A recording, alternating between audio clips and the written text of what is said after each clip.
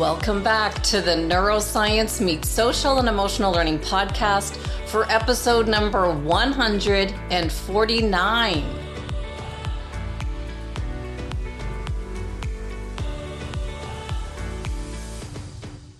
With Dave Farrow, a two-time Canadian Guinness World Record holder for most decks of playing cards memorized in a single sighting in 1996, and again in 2007, when he correctly memorized and recalled the exact order of 59 decks of shuffled playing cards, which is 3,068 cards in total, exceeding his previous record of 52 decks or 2,704 cards. Wow.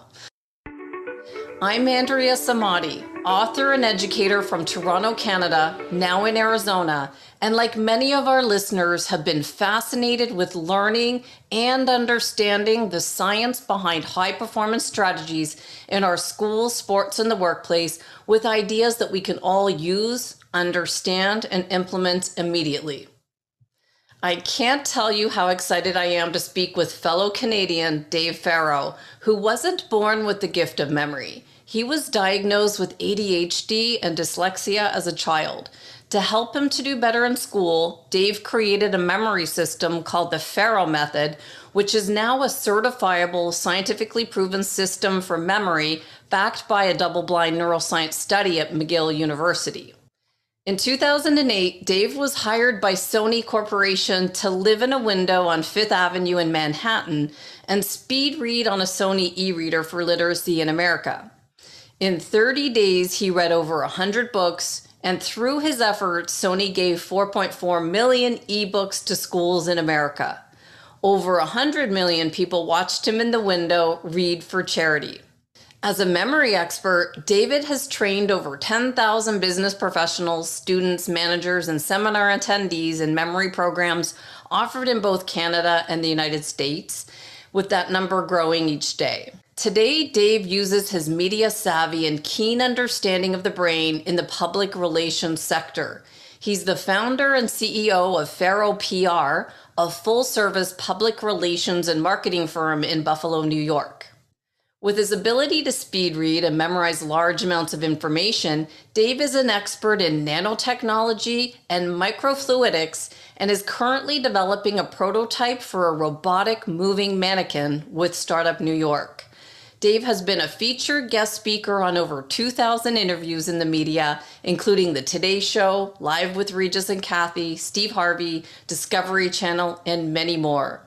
I was introduced to Dave Farrow after episode 145 with Howard Berg, who holds the Guinness World Record for speed reading, and I immediately started to make connections with his work and past interviews and episodes. I'm always looking at ways to improve memory, especially after my brain scan at Amen Clinic showed that I was weak in the area of recall memory, or recalling a list of random words. And Dr. Creato, who did my brain scan evaluation, reminded me that we can change our brain and memory with practice, but we must first of all believe it's possible.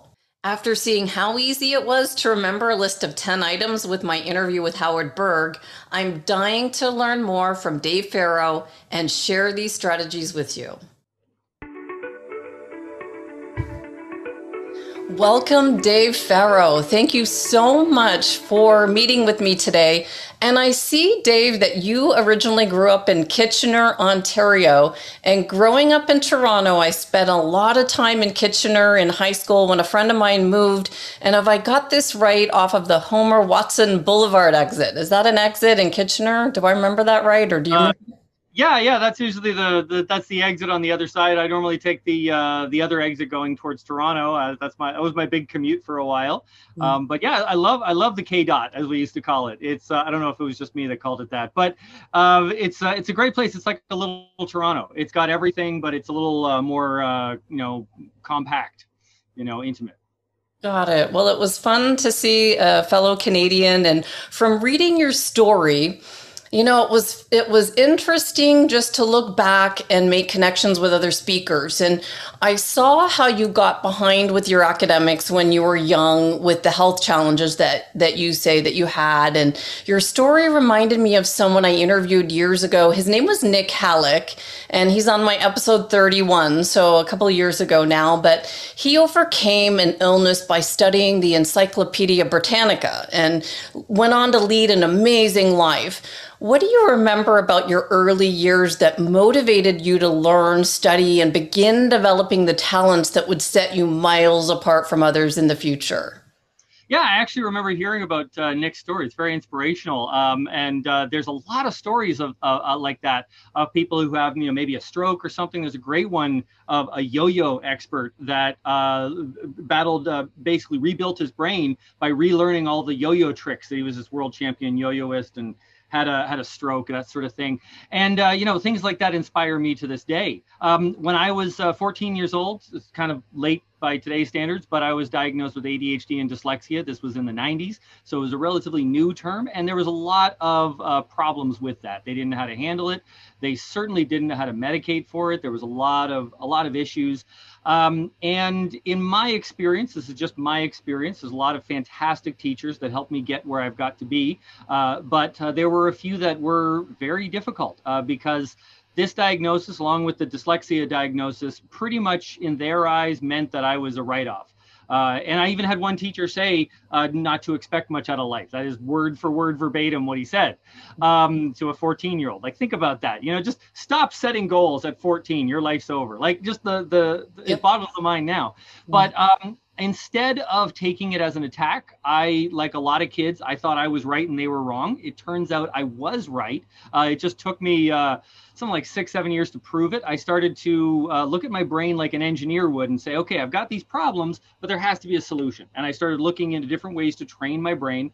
Brain training was actually even controversial in those days because brain plasticity was not the accepted science. I actually had a number of neuroscientists that really fought me in my early days when I have a best-selling memory course, by the way. It's sold over 100,000 copies worldwide. And I had neuroscientists saying it was snake oil because I was talking about training your plastic brain before that was accepted science. It was, at that time, it was the belief that your brain was hardwired. And I find that these two philosophies, society kind of goes back and forth between the idea that people are the way they are and they can never change. And no, change is possible, but it's a question of how. And I'm definitely on the side of the second.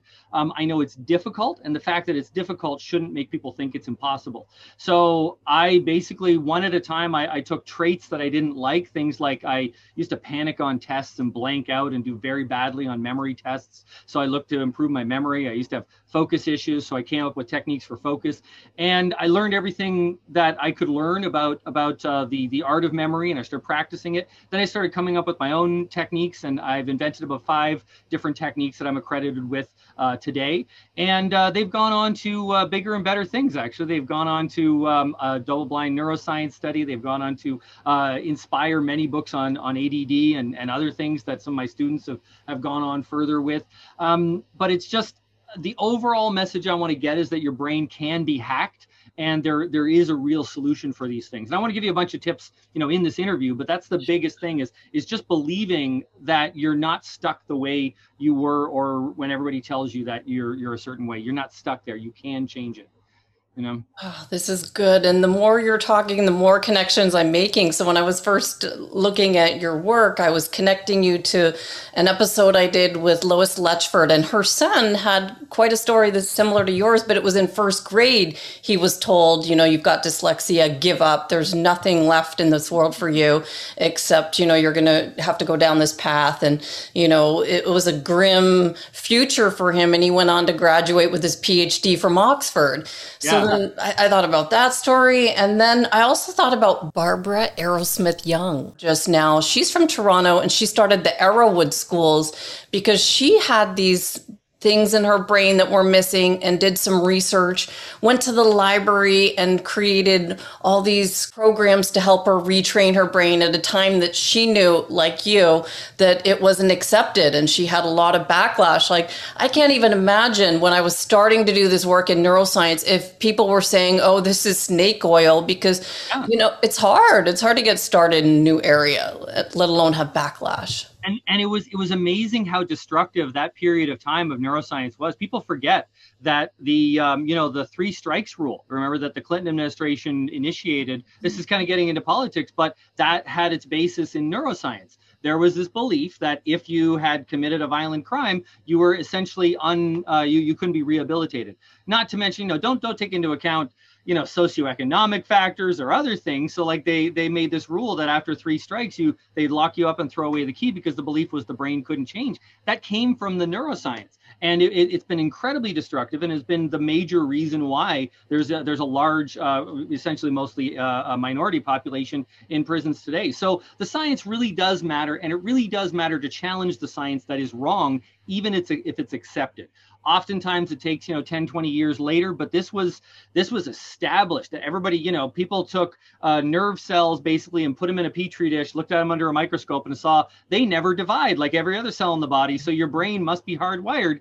They didn't understand stem cells. They didn't understand that your brain can actually regrow parts of it using little pockets of stem cells, and it can do a bunch of other cool things like the connections between cells can be changed and things like that.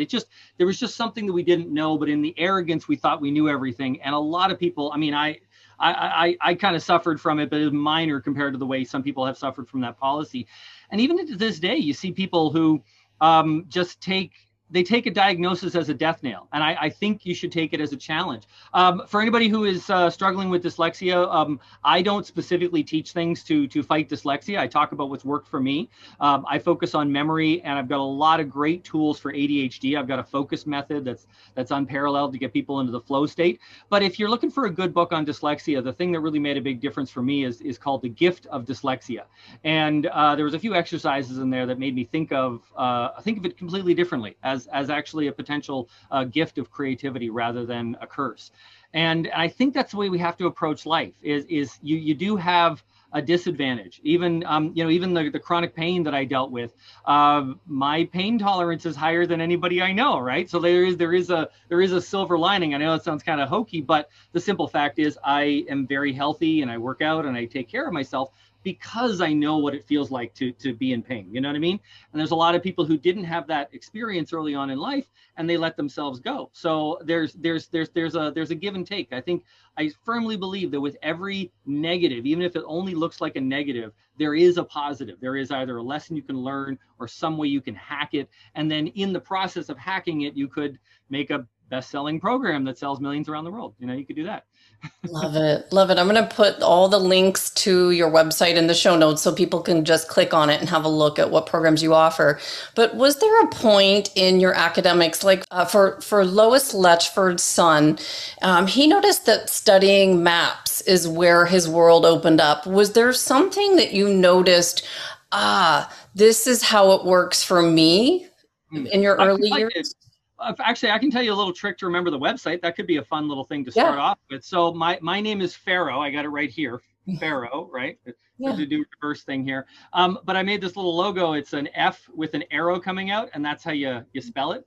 So now it's easier to remember, and it's just Pharaoh and then memory. Pharaoh Communications is my PR and marketing firm that I also was able to start. I've had a wonderful career there as well.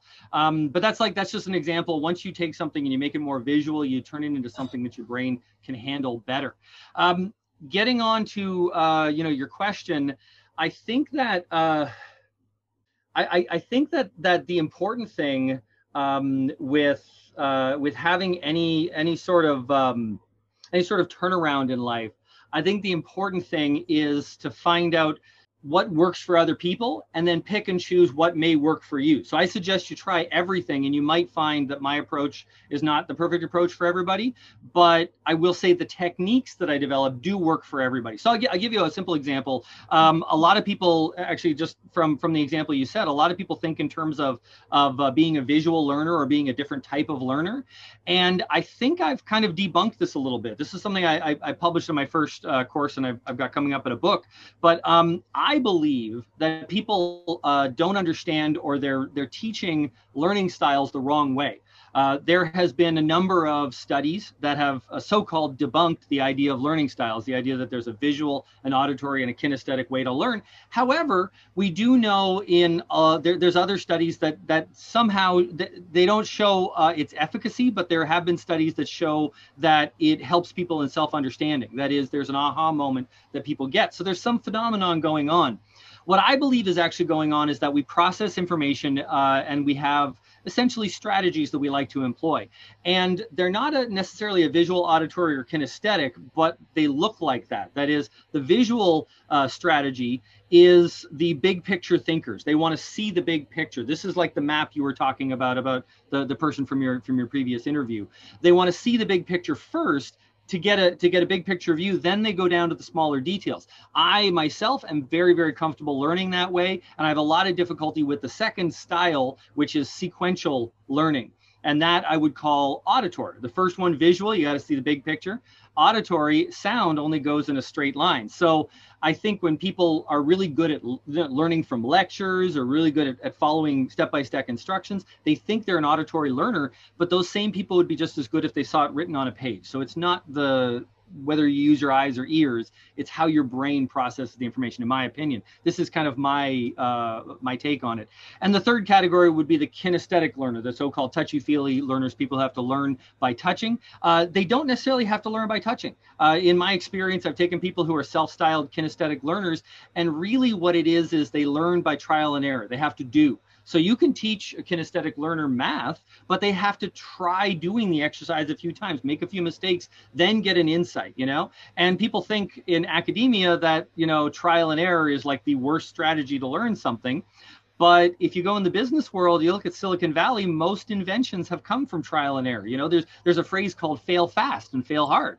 In the unicorn world of startup technology, you try things and half of it works, half of it doesn't. You go with the part that does work and keep on going. So it can be an incredibly powerful strategy just in the right setting. And the problem is, and I'm sorry I'm going long here, but my thesis here for this answer is that there's some people who look at one setting like a classroom, and they think that applies to all settings, and it just doesn't.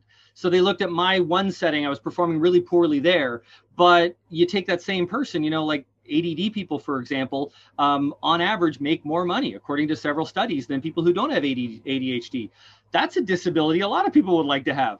But the reason is, when you look into the numbers, ADD people usually choose to run their own business because they can't go by a clock. They want to be in charge of their own time and schedule. I'm the boss in my businesses, so I can relate to that. And of course, people who run their own businesses, it's a tough life at certain points, but generally speaking, they're going to have a higher income cap potential. And that's really that's really what I wanted to get across is, the different styles of learner in the classroom, those people who are really good at listening to a lecture and regurgitating information, that is a style of learning that is very effective for some people, and other people really flounder, but that doesn't mean that they're below. And we get ranked in this hierarchy in the classroom, and it doesn't really reflect the real world. I think a lot of people see that. So what I did is I came up with strategies, much like the map strategy you were talking about, different strategies to take things like that lecture and turn it into something that my brain really enjoyed. I would do things like, take notes with mind maps. I would use linking. I would use what I call matrixing, which is how to organize information. And then I could take a lecture and I could turn it into a big picture. It was on my notepad, but it was a big picture that I could then understand the whole thing and then go down to the fine details. So my real goal is to empower anybody to learn, empower students of all ages to not try to change kind of the world, or get rid of lectures or get rid of classrooms or anything like that, but try to get the individual to be able to handle any situation. You're going to be on the job and you're going to have to learn a new software program. And by the way, you don't have a tutor or a teacher, and there's no video on YouTube. Like, you got to figure it out in the real world. And I want to give skills and tools that anybody can just become a super learner, like, have that advantage of learning about 8 times faster than the average person, which is the average that my students get from my program. Oh, this is good. This is so good. So, can we actually go right to what got you into the Guinness World Book of Records for memory? Because like we're right there. And I watched you on the Fox TV Superhuman show, and you were being tested by memorizing 109 balloon colors, and they were like red and blue, but you had to know which row was red and which one was blue. And then I was thinking, what strategy is he using as he's closing his eyes? What is he doing? What's he thinking? How in the earth could you memorize 59 decks of shuffled cards when I can struggle to remember 10 things on a list? What are you doing? I will happily tell you how it works. You do have to practice in order to do what I'm going to tell you, though, because it is a skill set. Think of it like I'm an Olympic athlete. To get to that level, I had to practice quite a bit. But going to the balloons, that is a visual representation of binary code. And there's a number of strategies to memorize binary code. And essentially what I do is I created a code to memorize the code. And what I mean is that binary code is simply, ones and zeros, right? If I just memorized that information, it would get very repetitive. That is, if I made a visual image involving just 2 items, one that represented 1 and one that represented zeros, I'd have a lot of repetition. It would actually get quite confusing. So what I actually did is I created a 4-digit code. So every 4 digits would actually turn into a sound. And then I could actually make words out of those sounds. And that was kind of the strategy I used. By the way, there's a number of different codes for binary. And even if I were to do the feat again today, I might choose something else depending on what I'd practiced. But that I was really good at that, particular code at the time. And I just thought, okay, I'm going to dive into this because it's better to, go with the strategy you have. So essentially what I was doing was, and I had to memorize those 109 balloons. It was less than 30 seconds that I went through. It was actually, less than 60 seconds that I went through it. I wish they had a timer on me because I was a lot faster. They actually made it look like it took a longer time because they wanted to draw out the drama on the screen. Yeah. I was like, no, that was like, I was training for speed, and you didn't even time it. But anyway, so the long story short is, if I saw 4 digits, then that would turn into a letter, and then make several letters. I would add vowels to turn them into words, and then I can link these words together. So by that whole 109 balloons, that turns into a few objects, and then I just link the objects together. The challenge was in being able to recall, because they made me go from left to right and then up and down and backwards. So I had to really make kind of a matrix in my head so I'd have the ability to go up and down and backwards and right and left with that strategy. So that was a real mental challenge of just visualizing and getting it right. And it was a lot of fun too.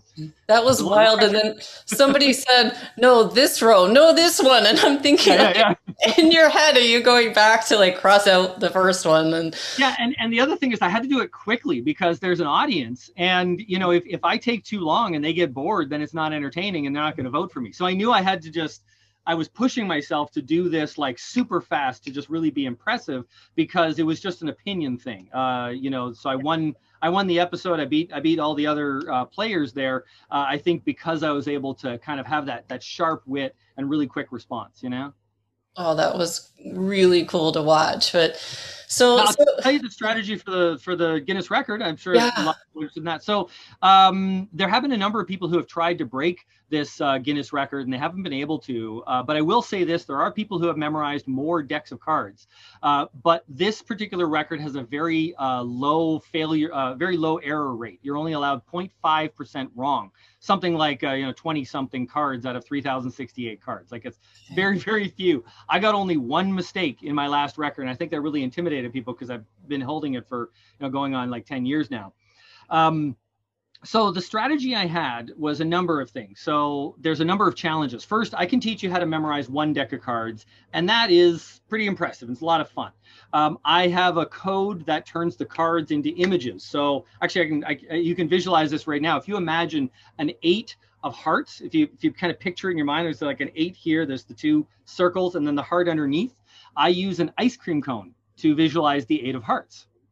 See how the two circles and the heart kind of look like an ice cream cone with 2 scoops on it. So I've that's called a visual peg list, and I was able to turn that into a 4-card system. That is, I could take 4 cards and turn them into one combined image, one thing for every 4 cards. That really cut down on my work.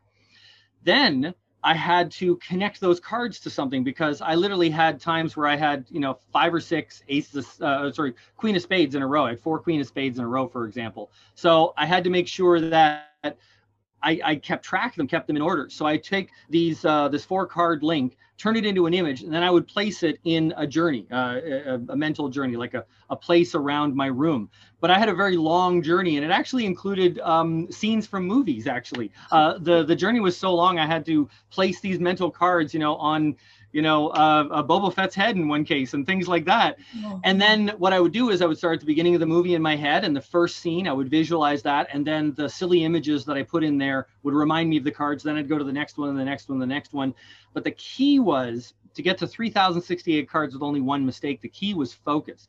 Other memory people have been able to memorize similar amounts of information, sometimes, quite fast, but there's a lot more errors. And that's because the brain doesn't like to focus for very long. It actually starts to shut down. And this is the technique that I invented. It's called focus bursts. And essentially, I want to give like a brief synopsis of it. But if anybody really suffers from any sort of focus issues, or if you find that you're just procrastinating studying, that sort of thing, or it takes you forever to memorize some things, then this is pretty much the solution.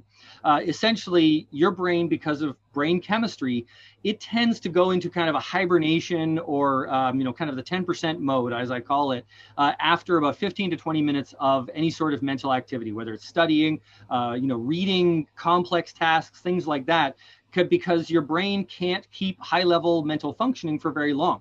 Your hormones kind of go out of balance. We're talking norepinephrine and serotonin and adrenaline, things like that. So without getting too complex, some of your brain chemistry is burnt up, and it produces a byproduct, usually serotonin, that makes you feel sleepy if you try to push yourself too hard. And a lot of people mitigate that with lovely caffeine, which is a great thing, but it's only temporary. There you go. But I'll tell you, even taking caffeine, you'll feel more alert, but you won't test as well. This is one of the really fascinating things, that the brain is really good at tricking you into thinking you're learning something. Have you ever studied something for a long time, and then you think you know it, and then you get tested and you don't know crap? Mm-hmm. It's because of this sort of phenomenon. So what I did instead was I turned studying into interval training. I had a timer, and I would study really intensely. I had a set goal for a short period of time, usually about 4 to 8 minutes. And that is the prime time that I knew my brain would be fresh and alert. Studies show you're at like 90% recall rate if you study in that fresh zone. Then I give myself a short break, about 5 minutes, to get my brain chemistry to rebalance. And I would do something fun, like even play a video game I had on pause or something like that. And then I'd go back to the focus burst. And it was this burst and break and burst and break. And the neat thing was, because I never exhausted myself, I never got to the point where there was so much serotonin built up that I was exhausted or tired, or turned into melatonin and made you feel sleepy. I never got to that point. I could actually study for hours and hours and hours, and I wasn't tired. I wasn't even fatigued. If anything, I had difficulty falling asleep because I was so, jazzed. It was a lot of fun. Yeah. And I found I could go through work incredibly fast. I'm talking 4 or 5 times faster than typical. And I run several businesses now. I get all my work done this way. And that was the secret behind the Guinness record. I broke up these decks of cards into basically a half a deck at a time. Even though they were all shuffled together, I'll make it clear they were all shuffled together, but they were broken up into packs of 52, even though it's not a true deck. People in the memory world care about that point. So I'm making that point. So I do about a half a deck at a time, and then I would just clear my head for a couple of minutes, then do another half and clear my head. And by training your brain to go off and on, off and on. You never go at that zombie level, where you're just kind of looking at the page and you forgot to have the last paragraph or two that you just read. You never get into that state where your brain starts to shut off and go mush. You're always at that peak performance. And then just as you start to, decline, you take that short break. And I kind of liken it to, if someone's chopping down a tree, if they took a break every few minutes to sharpen their axe, they would never get tired. And that's really what it feels like to study this way. And that's the best I can describe it. There are exercises. There's a whole test you have to do for your focus system and what's the best strategy for you. And there's memory modes. There's a whole bunch in the course, but that's the best I can describe right here to show how it works. Well, that makes complete sense for the work that I'm doing. We talk a lot about brain network theory, and the fact that Einstein talks about how these creative insights came in, and the fact that, imagination is lacking in our schools because we don't give our kids these little break times. So it makes complete sense to me how the brain works and how your strategy works. So this is good. Now, the full program is at pharomemory.com, and we have a number of options for people to go through. And I got to tell you, if the feedback I've gotten has been incredible. I had one student. Oh man, her name was Barbara. I believe she was around 13 or 14 years old. She was diagnosed with ADHD, but she was taking a type of medication that caused her to lose her appetite. She literally couldn't eat. But she was taking this medication for ADD during the week. And then on the weekends, she would literally have to force feed herself. Her mom was helping her to try to gain weight back because she was literally starving herself during the week. And it was a hellish way to live. And when she started using some of these strategies, she was actually crying because nobody went up to her and said, hey, think about information differently. It's not just willpower. You're not evil or wrong because you can't focus for more than 2 minutes. You have to strategize your time better. And I wish if there's one message I could get out to people like that, that would be it, is that there's nothing wrong with you. You're not broken. You just have to run your machine in the right way and you can be superhuman. Mm-hmm.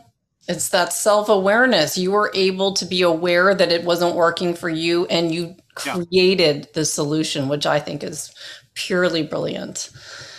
And the best part is, I hope my goal at least is that I used that ladder to get where I'm in life and I'm very comfortable in everything and doing well. And I want to throw that ladder behind me to help others. And that's the goal in life, I think. That is what we're all supposed to do. And so here I am this weekend looking at your website, and I couldn't help but notice seeing Harry Lorayne. And I don't remember where he was, but he was some sort of reference that you had somewhere. And when I worked with Bob Proctor in the seminar industry, he talked about Harry Lorayne all the time. He was like Harry Lorayne and his memory, and maybe he hadn't. Have you ever met Bob Proctor being in Toronto, or do you know? I've shared the stage with Bob Proctor. Wonderful. Well, yeah, he's a great guy, and I also was on the same stage as Zig Ziglar and Brian Tracy and all the greats. There's a great guy, and I think everybody out there should read every single thing those people have written. It's fantastic. Harry Lorayne is a genius. He was the bridge. So memory techniques were part of the first academy, going back to ancient Greece. Like Aristotle and the first few courses, if you will, in any sort of organized educational system. One of them was the art of memory, like right up there with math and everything else. But over time, academia kind of stopped teaching memory because it was more of an apprentice style art. Like one person like myself would show other people, hey, here's how it goes. And you got to do a little trial and error. It was a little customizable and it wasn't as easy to teach as, say, math, which is objectively true. It's not so subjective, But what happened with the art of memory was mentalists took it up. And, for the most part of the 20th century, these magicians on stage would do all sorts of these memory tricks, pass them off as magic tricks. The irony is that if you actually knew how the trick was done, it's even more impressive. Like they would do a trick where they would like psychically, they would say it's psychic, where they would know the date that everybody was born on. If you give me your birthday, I give you like what day of the week it was, and you can look in a book to tell it's true and everything. The truth is they memorized the first Sunday of every month, going back like 100 years. And that is even more impressive than the psychic feat, but they pass it off as psychic and mentalism. And Harry Lorraine was one of the people who started off as a mentalist and then said, okay, I'm going to retire as a magician and I'm going to start teaching this stuff. And he taught it really well. Yeah, he had an incredibly popular infomercial. And it was fantastic. I got a chance to talk to him a number of years ago, and he's really a cool guy. He's very intense, and he wishes more people remembered him and everything. So I always take a moment out to remind everybody kind of where in North America the memory history came from. His course was one of the first I looked at, although I don't think it's everything. It's very comprehensive, and it was a great start. Oh, it was fun to see some people who might have influenced you. And I wondered, was there anyone else as you were starting in this? Were you looking at who else was doing this, or how did you stay motivated to keep paving a path? Yeah, well, the weird thing was it was the desire to help people that started me in the beginning. But then that started to shoot me in the foot. I don't know if this is a great talking point for media, but just to tell the honest truth, I was very much a martyr at first. I was doing seminars for very little money because I wanted to get my name known. I wanted to help a lot of people. But I actually found that later on, by charging a reasonable amount for the work, I actually was able to do much more. And by telling people, hey, this is something of value, this is kind of a lesson to any creator out there. If you think that there's an extra value in offering it for free, people kind of dismiss it. So that's why I'm doing very well, but we still charge for our course, right? Yeah. And the reason is that people value it as a result. And if you invest that money in yourself, you actually get a huge return on that investment. So that was really a big turning point when I started to realize that I could help a lot of people. But the passion really was that I also had to run it as a successful business in order to help people. I had to do both. And I made kind of that shift. But then the interesting thing is when I was running it as a business and trying to make money at it, the amount of positive feedback I got, the amount of emails and even snail mail letters that I got of people who, they went to law school and medical school because they learned these techniques and they were failing, and this completely turned around their life. I mean, I don't know how I feel about the lawyers some days, but I guess the doctors kind of balance out the lawyers that I've created in this world, I guess. I only joke, and I of course someday I'll need a lawyer, and that'll be good. That'll be good to have, a few that like me. But that's it. It was really that sort of feedback that really inspired me to keep going and to keep innovating, because the entire book is not written yet. The mind and space, and I would say the quantum world are the three areas that we know the least about. And we are just, one neuroscientist, I think, you might remember his name, I don't recall it at this time, but one neuroscientist said that, when he was receiving an award, he said that we're, what we know about the mind or about the brain, we are nothing but, a drunken fool sitting underneath a street light, fumbling for our keys in our pocket, and the brain is the city. Like we know so little, and every day we learn more and more and more. I mean, just the recent advances, like they're even looking at a potential vaccine for Alzheimer's. I mean, that would have been unheard of even 10 years ago, and I can't imagine what's going to happen in the next 10 years. Yeah. Mm-hmm. It's a fascinating area, which is why I can't stop doing these podcasts and researching and reading books. It's like doesn't matter where I am, I've got a book open somewhere. And so I was also looking at your website and noticing some people that I've come across over the years in sales and motivation who I've learned from these same lessons you're talking about, the way that you've got to make money off of your ideas. Greg Reed, who was the creator of Secret Knock, and he's written so many books out there. And then you've got the late Frank Shankwitz. We lost him this year, who was the founder of Make-A-Wish. So how are you now using your talents to give back these ideas? So is it all through Feral Communications? Is it speaking? How exactly could people go to your website, and what can they get from you? Yeah, I think the world cried a tear when Frank left. I mean, I think we all think of ourselves as good people, and then when I met that guy, I feel like I'm I'm just a jerk compared to him. He is such a beautiful soul. And that was a real tragedy, but you know, the legacy that he's left behind is fantastic. He was actually a great mentor to me. I asked him advice about just how to live and how to make decisions, and he was always there. He would help out anybody that was trying to do good in the world, no matter, you know, whether it could financially help him or anything. He worked at Make-A-Wish for years, never took a salary, you know, and still stayed as a sheriff. Like, just that guy's life. They made a movie about him, and I think they should teach a class to every high school student. Everybody should know that guy's life. Sorry, I got a little distracted because I was thinking of Frank, but yeah, also, you know, Greg Reid. These are some of the people that I've you know, spoken with on stages. Unfortunately, you can't reach everybody on stage, so you know, we do have the internet where I can you know, get this out to the rest of the world. I think the all those wonderful people that you've mentioned really inspired me to aim higher. You know, I was doing memory for a long time, had an international bestseller, sold, you know, something like $10 million worth of courses, very successful, very proud. And then, you know, other authors came up to me and say, well, how did you do that? How did you get on like the Today Show and you know, Regis Kelly and Steve Harvey and stuff like that?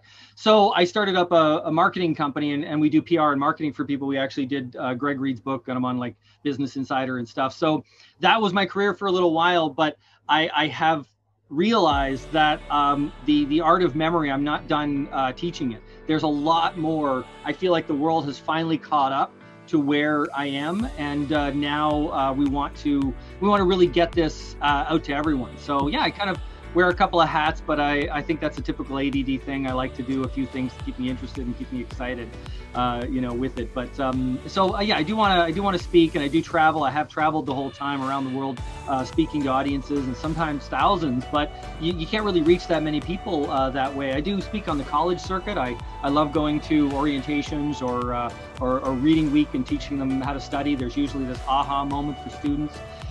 But it's not enough. I want to reach everybody, you know, because everybody should have a manual for how their brain works, and at least have what we know so far, you know. It makes life so much easier to use, you know. Yeah, it really is. And you've got the Farrell method that was proven at McGill's University neuroscience study. What exactly is the Farrell method? So if Sure. like for high-powered executives or students, what is it? Yeah, so there's three main groups of people that come to us. One is students, so we have a very comprehensive student study program, and then, like you said, there is those ambitious types that want to just become superhumans, but they don't want to be the next memory guy. Or be on stage. They want to memorize everybody's name in their company, for example. Actually, I have one client of mine actually named John, who in the last recession, he was in his 40s, and he used memory techniques to memorize everybody he could at his insurance company. It was a company in Canada. He memorized everybody in that building, and basically they had downsized at one point. Now, he was just doing memory techniques to help hold off Alzheimer's and, you know, train your brain and just have a healthy brain, that sort of thing. He felt like he was getting forgetful, and it really sharpened him up. But then when they were downsizing, they fired about a third of the staff at one point. This was like in '08. And he was kept. In fact, he was put in charge of another department. Now, he had a lot more work, but he told me that months later, they were going through like an audit, and he was rifling through papers, and he found the memo from higher ups that decided who was going to stay and who was going to go. And he saw his name on it, and it was circled, and it said leadership potential, right? And the insinuation was the fact that he had memorized everybody that was leadership potential, you know.